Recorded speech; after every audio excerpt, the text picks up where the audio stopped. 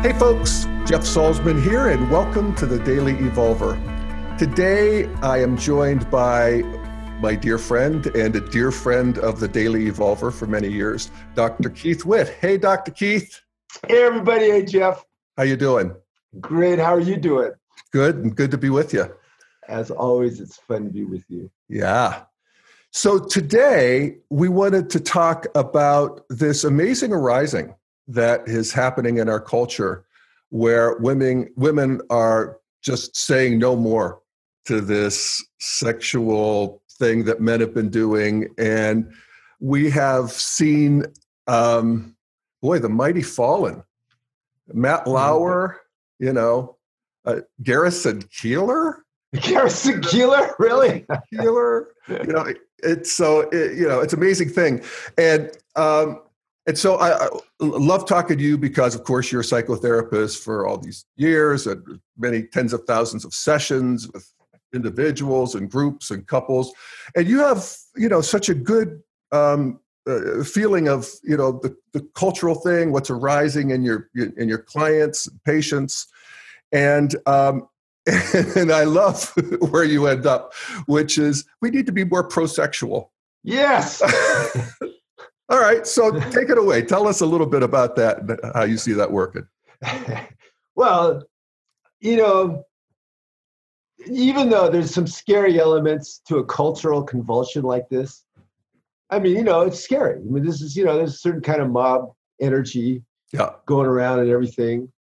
But I have this sense that I'm seeing the most rapid cultural shift that I've ever seen in my life. And I've seen more cultural shifts than any other person in human history, as have you. Yeah. And this one is so fast that I'm observing the shifts in the lower left and the lower right as they're happening. I'm observing them, and on the upper left, I'm observing my own shifts. I have conversations where my point of view is changed about events. Okay, let me stop you right there. Me too. I feel differently about women today than I did a month ago. Yeah. So tell me what's happening for you, and I'll share mine. Well, first of all, evolution. I guess I was naive and arrogant, which certainly I've been capable of doing many times. I was experienced myself as a big advocate of let's all be healthy sexually, since I was a kid, actually. And certainly from the 70s onward, I was certified as a sex therapist in 1975. It's one of the things I do.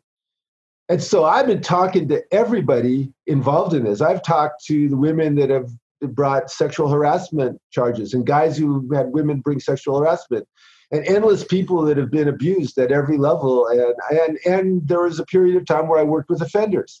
Though I don't anymore. Don't work with offenders, but I did.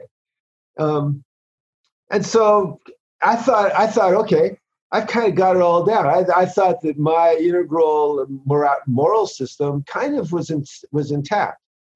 And this last thing that has gone on has caused me to make shifts. Here's a good example. About 30 years ago, a guy came to me and he was having sex with his maid. He was a rich guy. He was having sex with his maid when nobody was home. Okay, I was concerned for him. I was concerned for his family, and I was concerned for the maid. Right? And I finally encouraged him to stop having sex with the maid. But in retrospect, I didn't really get at the time that power differential really didn't give her consent. Okay, and so looking back, I go, Keith, that was a blind spot. You to a certain extent objectified her because I put her in a category different from him and his family. Even though I was concerned, I wasn't as concerned. I look back and I go, wow. There was another case where a secretary went on a campaign to seduce her boss. Seduce the guy. He cooperated, finally, she walked into his hotel room on a trip, had sex with him once, and then never again. And then later on, blackmailed him. I encouraged him to go to personnel, who promptly fired him. Okay. Fired him? Yeah. And I always thought that was completely unjust. So I was talking to my friend Janet Loxley this morning, who's a clinical psychologist that I call to consult with. You know, we all need people to consult with. And she said, Keith, he had the privileged position. As soon as he let her into the hotel room and participated in the flirtation, he'd violated the norms of his workplace and he was at fault. And whether he resigned or not, whether there was a reaction or not, ultimately that was his responsibility. And I went, oh, okay, I get that. Because he's in the power position, because he's the boss. Yeah, and so it was his job to not if they were peers, a different calculation? No, she was the secretary. He was clearly, No, I'm saying if they were peers, would there be a different calculation? Yes, there would be a different calculation. But then the other thing that is so what is consent now? Okay, basically we have yes is consent, except yes isn't really good consent if there's a power differential. Yes isn't good consent if there's coercion. Yes isn't good consent if there's drugs or alcohol. Yes isn't a good consent if there's an age discrepancy and somebody's under 18. And then ambiguity means no. Well, ask anybody who's worked with a bunch of couples, okay? One complaint that you get from women all the time is, he just says, I want to have sex. I hate it when he initiates that way. I go, oh, how do you like him to initiate? I like him to cuddle up, do the dishes with me, be friendly, kind of be all cozy. And we kind of, one thing leads to another, kind of the cozy initiation. And so while he's doing that, you're giving him positive but ambiguous responses. Yes. Okay, so ambiguity in that situation isn't no. Ambiguity in that situation is a very, very carefully negotiated intersubjective lower left. Yes, but it leaves a lot of room. There's a lot of understanding in that. Okay, so consent now, the whole concept of consent is changing. And so right. I'm looking at, go on. Well, there was one other thing. Okay, we'll put it out there and then I'll respond. The other thing is, you just sent me an article by Stephen March, The Unexamined Brutality of the Male Libido. And so I read that article and I agreed with all the points, but the tone just left me, I was nonplussed by the tone, which was, it was outrage, moral condemnation, I'll read a paragraph from it. This is from the New York Times. Yeah. And despair. The Unexamined Brutality of the Male Libido, written by Stephen March, a man. He writes, men arrive at this moment of reckoning woefully unprepared. Most are shocked by the reality of women's lived experience. Almost all are uninterested or unwilling to grapple with the problem at the heart of all this, the often ugly and dangerous nature of the male libido, which he calls grotesque later. Hey, thanks a lot there, Stephen, March. I could sort of get it. I mean, we talk all the time at Integral how we have an animal nature. Well, that's the last point. I mean, we have, strata built upon that animal nature that is meant to organize and civilize it, but it's still there. The instincts and the drives are always there. Now, it's the nature of consciousness to take the instincts and the drives and to turn them into art. But to do that requires self-reflection and intersubjectivity. That's why we can create art out of our desire to have, shelter from the rain, and art out of our desire to have, coverings on our bodies. But if you have a culture which has historically been an anti-sexual culture in the United States, you don't have that self-reflection or that intersubjectivity.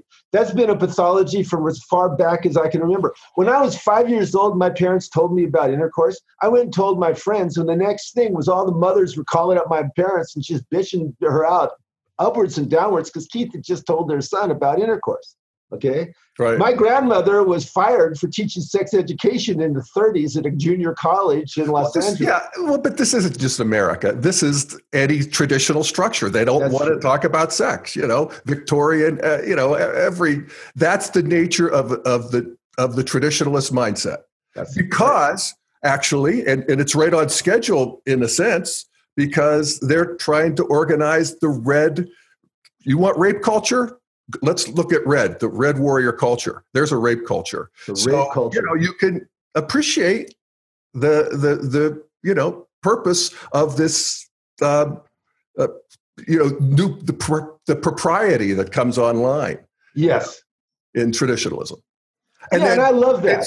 And see, once we're organized, once we're civilized, it becomes suffocating. And we're ready to move to the next thing, which we did, in spades in the 60s. And you were part of that. I sure was. I was enthusiastic too. Yeah. See, I was kind of still bound up because I was a gay guy and, I didn't know quite how to work it all, but I figured it out.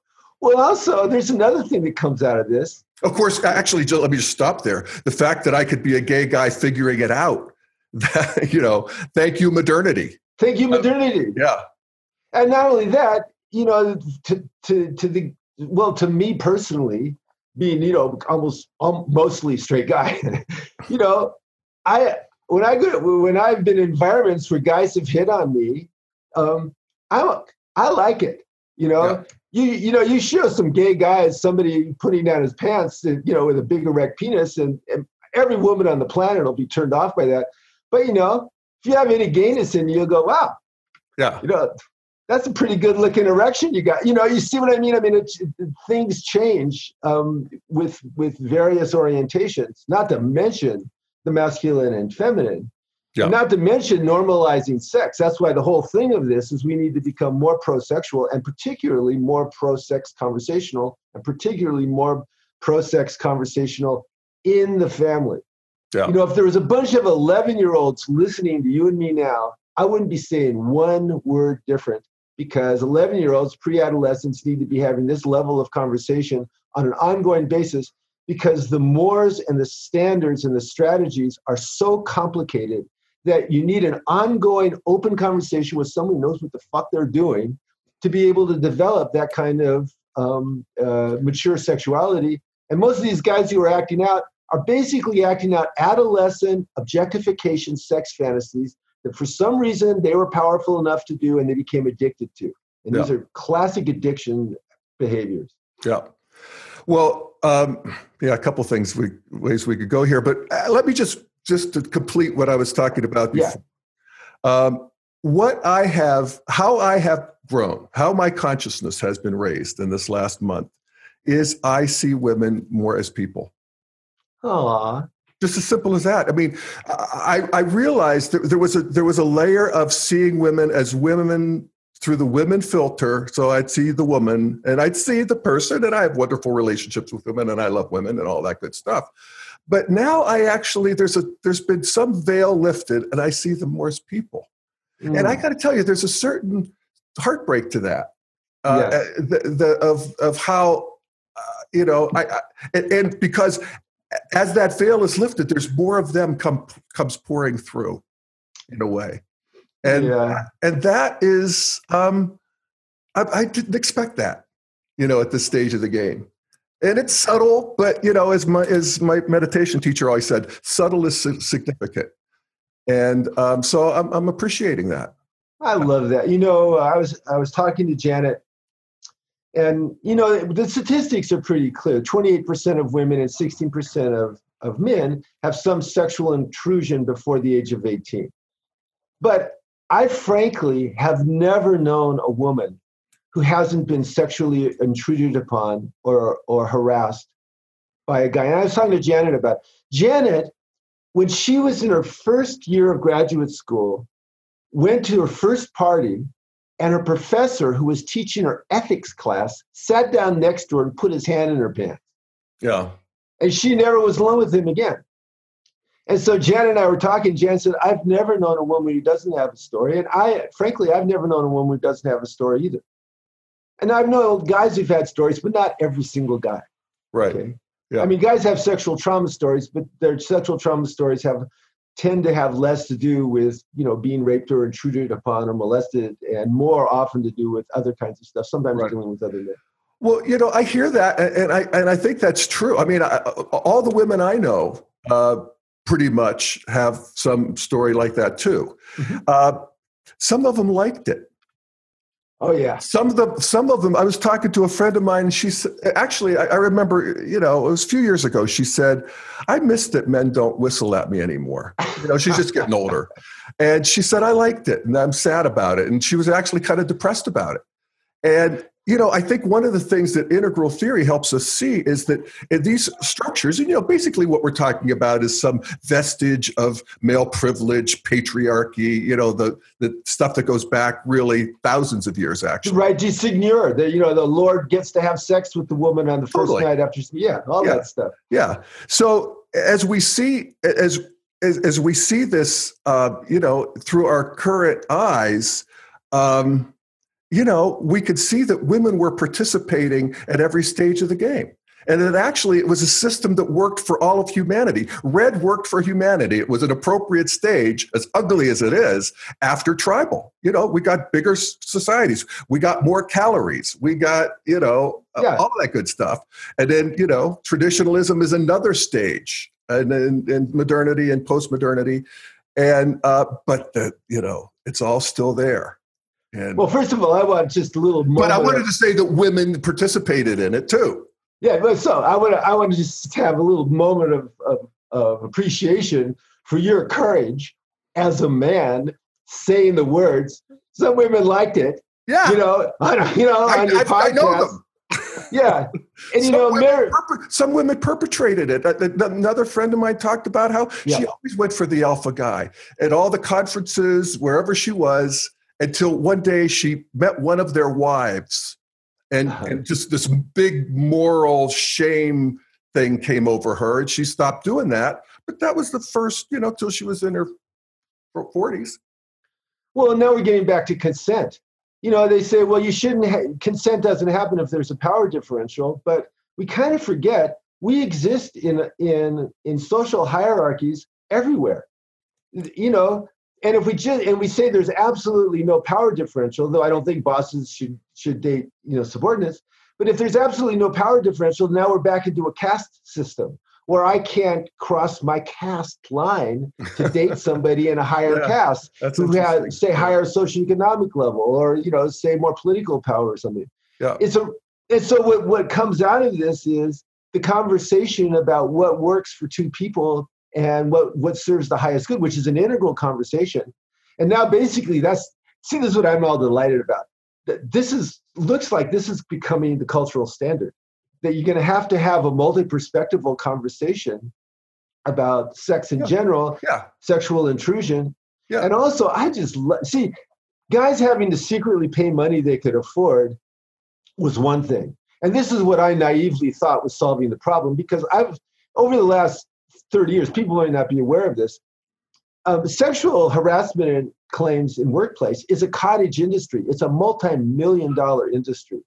The guy says something, does something, and the woman gets a 10, 50, 20, 100, $120,000 payout. It's never litigated. Or in the case of Gretchen Carlson, $20 million. $20 million. And that's not unheard of. And so at least on the level that I've been encountering, it's been anywhere from 10,000 to just make the lawsuit go away. And all this has been based on nobody's going to talk about it. Okay. So guys don't have a problem giving money they can afford. But what we're seeing now is public emasculation. Okay. You do this, you get publicly emasculated, and you lose wealth and power. Mm-hmm. Okay. So that's new. Yeah. And it's summary.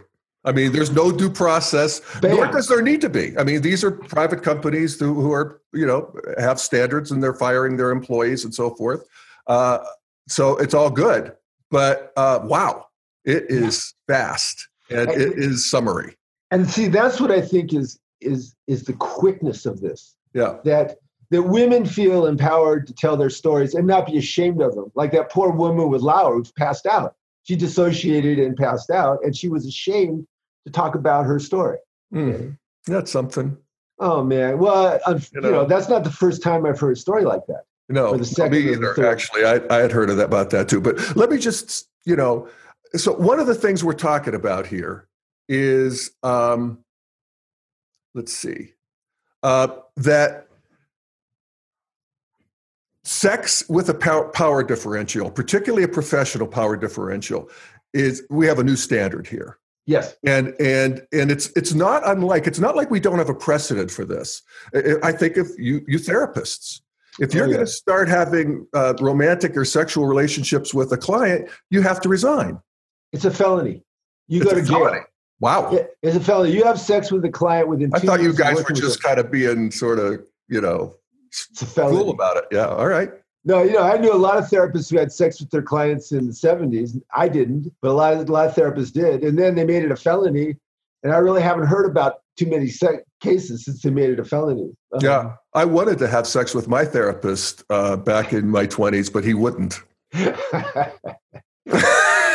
Well, I'm sorry for you, and I'm proud of him. Yeah, I know. It was not my finest moment, but. Well, no, it's okay. You're the client. I remember a woman walking out of a session once. Her boyfriend wasn't interested in her. We had our last session. She said, "Call me sometime." And I felt this rush of sexual energy go through me, and I thought, God, my unconscious started talking me into it. I said, "Unconscious, shut the fuck up," and it did. Because there was no. But it was interesting what a profound reaction that was for somebody that thought that this is absolutely no problem for me. And you see, there's the thing. These are the conversations that haven't been happening. Yeah. And the sexual conversation, men have an instinct to ravish. Women have an instinct to be ravished. Yeah. Okay. Women have an instinct to be ravished when they feel like it. Yeah. Men have an instinct to ravish when they feel like it. The instinct to ravish sends them into levels of arousal that cause them to lose empathic attunement and objectify women. Okay, these are the drives. Now, we got to deal with them one way or another, and pretending they're not there hasn't worked very well. Well, and actually, to the degree that we can sort of control them and get our arms around them, then we can liberate them to be ravage me. Yes. And so let's actually, now that we got all that out of the way, let's actually go for it. Yes. It's exactly right. It's the most common sexual fantasy for every variation of eroticism is there's a director and a follower. There's a dominant and a submissive. Yep. There's something about the polarity of that. Now, this whole thing about the objectification and humiliation being part of the rush for these guys. Okay, now this is a particular form of addiction. And so it's like comparing an alcoholic to somebody who likes, to drink wine with their dinner. Okay. Alcohol is involved, but it's really different phenomenon. And the problem with these guys is these guys didn't get treatment when there was a kid that I encountered who engaged in inappropriate sexual activity with two other kids and it was caught, and he was kind of coercive. His mother refused to have him see a therapist or work. The other kids, saw therapists and they resolved it and stuff. 6 years later, the same kid raped another kid. Okay. Why? He didn't get the attention he needed when this first happened. His mother said, there's some bullshit rationalization. Let's not talk about it. It's better not to talk about it. Well, apparently it was not better to not talk about it. Right. Okay. So all these guys at some point or another, they would have had a chance to go to somebody, hopefully before they abuse somebody. Or, when some woman said, you're being a creep, go get some work done, And it would have given them a chance to not develop these compulsive, abusive behaviors and to traumatize all the, like rapists. I mean, essentially, this is the same archetype as rape. There's coercion, humiliation, objectification that's normalized by a guy who gets gratification for it. And then once you start doing it, you got to, like Cosby. Cosby just got better and better and better and better at just not considering the consequences of what he did because he had to keep doing it. Wow. No, it's true. No, and that's just getting into, real predatory criminal behavior, and there's no gray areas there.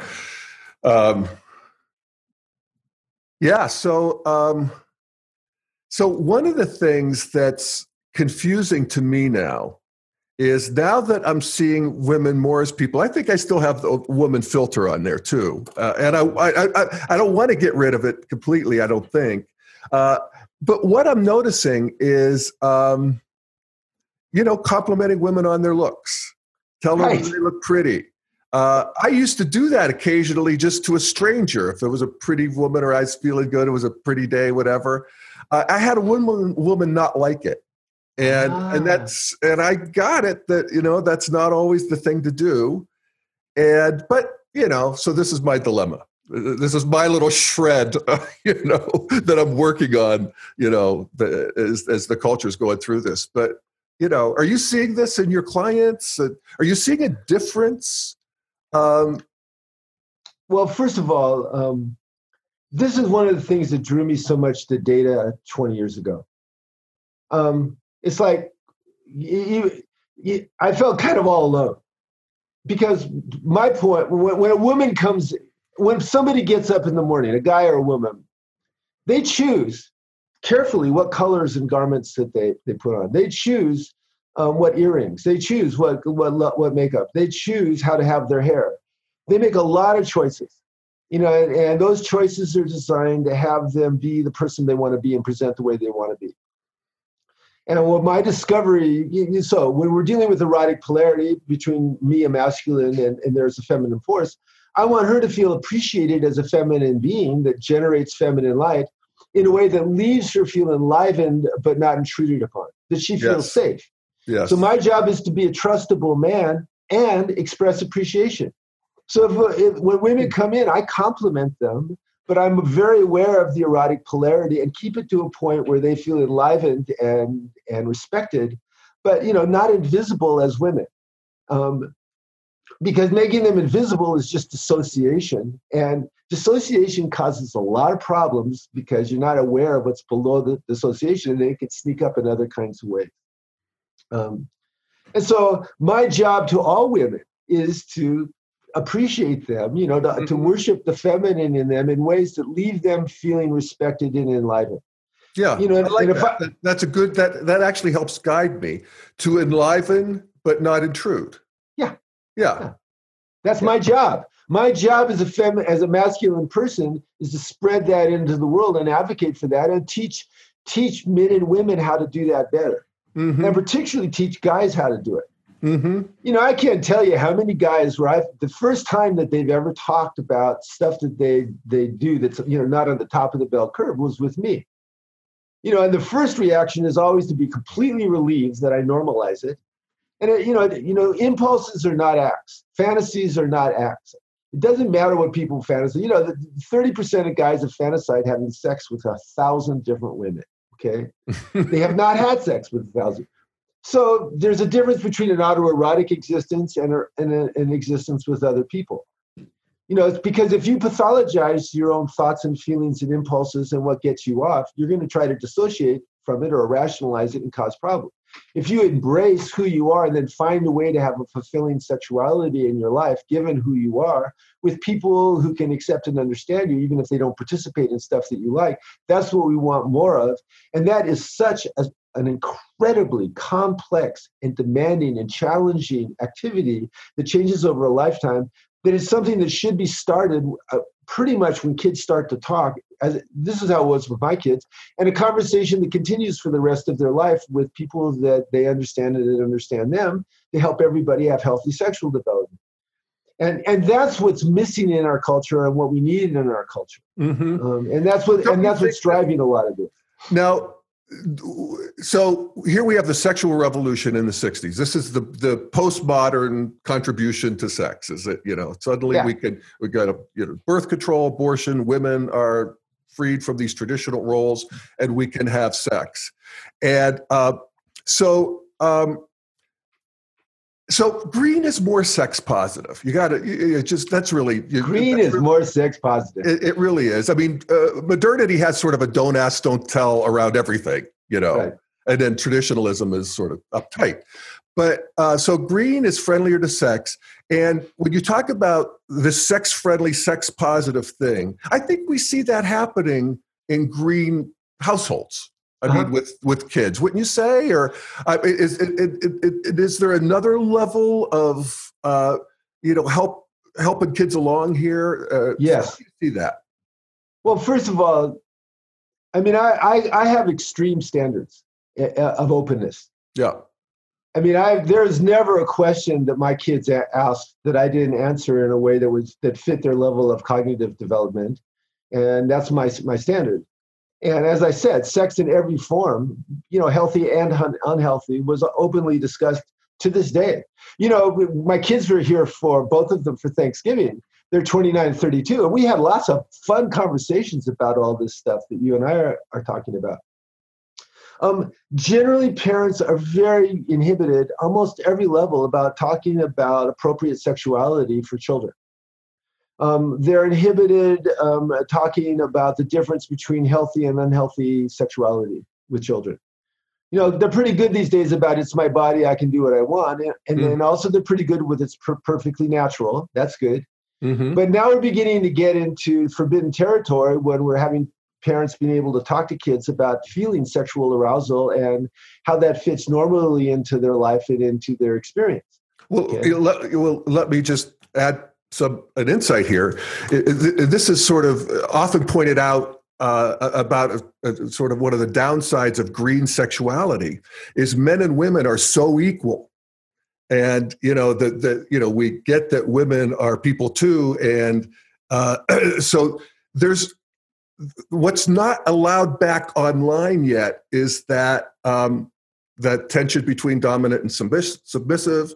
Part of it is it feels too constrictive because, you know, men dominant, women submissive doesn't work well enough anymore. We can realize now that women can be dominant, men can be submissive. So that's a whole new thought.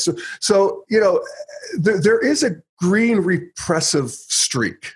Oh God, yes. Yeah. Oh, you know, in that article, just green outrage and despair. You know, guys are so fucked up, and you know, male sexuality.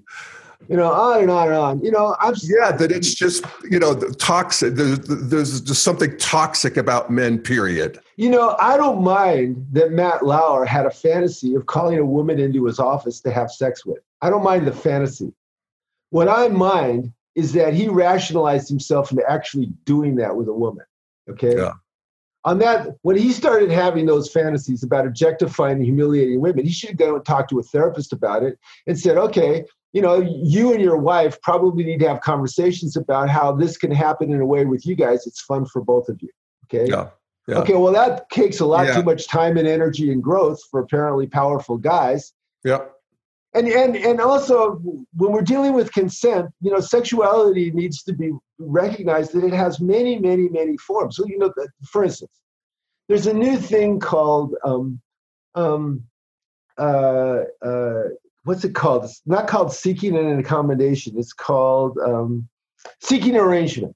Okay, you can Google seeking arrangement, and there are young women who want to have a guy where they're essentially going to be his lover, and he's going to give them anywhere between $10,000 and $30,000 a year.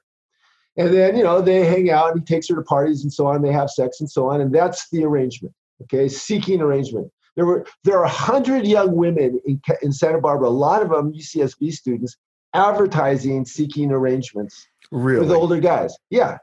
Wow. In LA, there's a whole lot of Russian women doing it.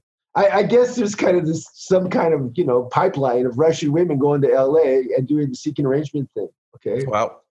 Now there's a power differential, but there's a frank negotiation there. And it's kind of a more kind of girlfriend experience of prostitution.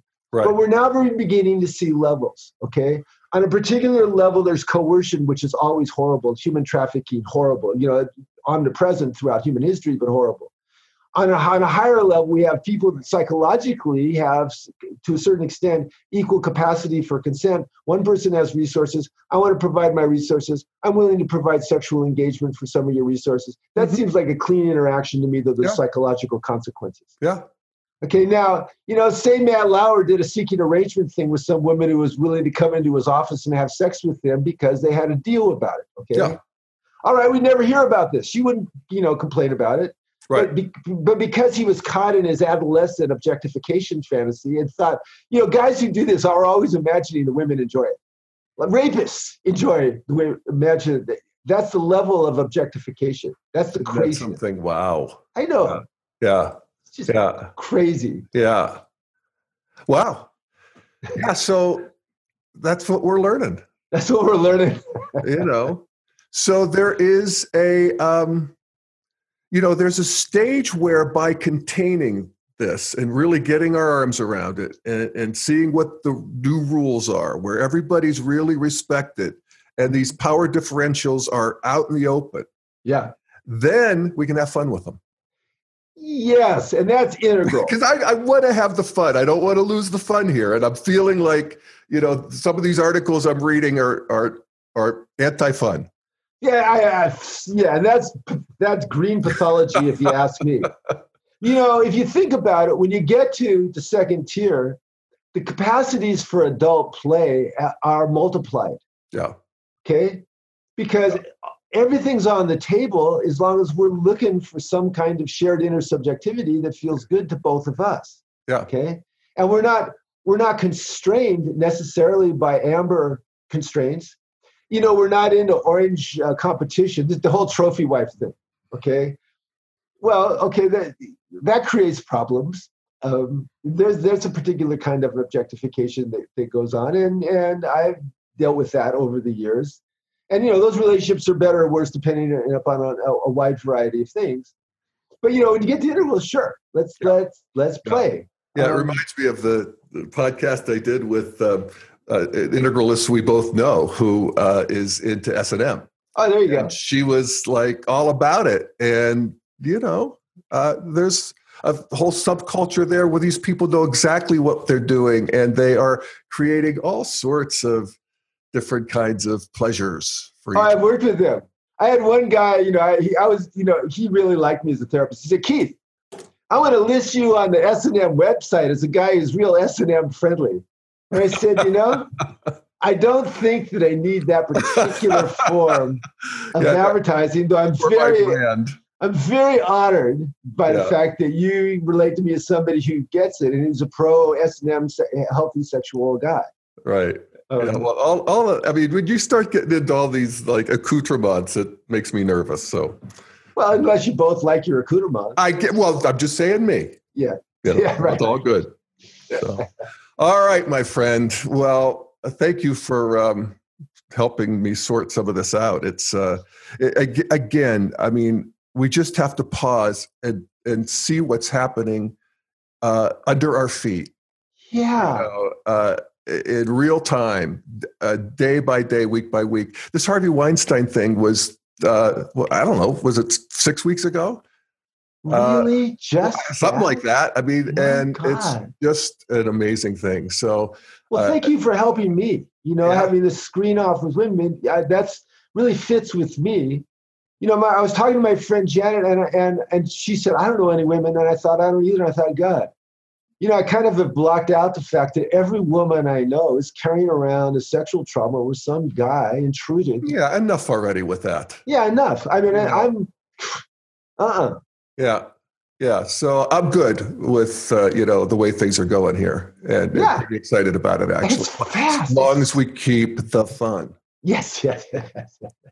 Yeah. Well, okay. You and I are here. Yeah, Jeff and I are here. We're two guys who are willing to talk about it without a woman present. Which, I know, really. Which is a little bit of hubris there, but also I got to say, guys have to talk to. Guys have to talk to, and yes, and hopefully all this, what it'll lead to is more joyful sexuality at every single level of development. Yes, sexual shame is something that everybody shares, and in that sense, we're all complicit in creating sexual shame in the culture. Right on. So the shame is the don't look emotion. So let's all look and we go, okay, we do the fun stuff that's mutual respect, and you don't do the stuff that injures people, and we keep the conversation going. And if you make a mistake, you go, oops, I'm sorry, and correct it. Yeah. And if you're one of these guys who are compulsive, get into treatment. Get into recovery, just like alcoholics get into treatment. Alcoholics have to deal with the fact that they caused endless amounts of damage when they were drinking. These guys are going to have to face the fact they caused endless amounts of damage, and hopefully they'll make amends in addition to financial stuff, but psychologically to the women that they injured. Yeah, and become better people. Yeah, that's what we want. That's what we want. All right, Dr. Keith Witt, drkeithwitt.com, right? Dr. Keithwitt.com, that's right. Go to my website, and there's a lot of stuff there. Please come and enjoy it. Yeah. Become a member. I'll send you stuff every once in a while. And we'll see you back here soon, Keith. And thank you, everybody, for listening. We'll see you back here on the next Daily Evolver. Much love to everybody. Bye-bye. Much love. Bye.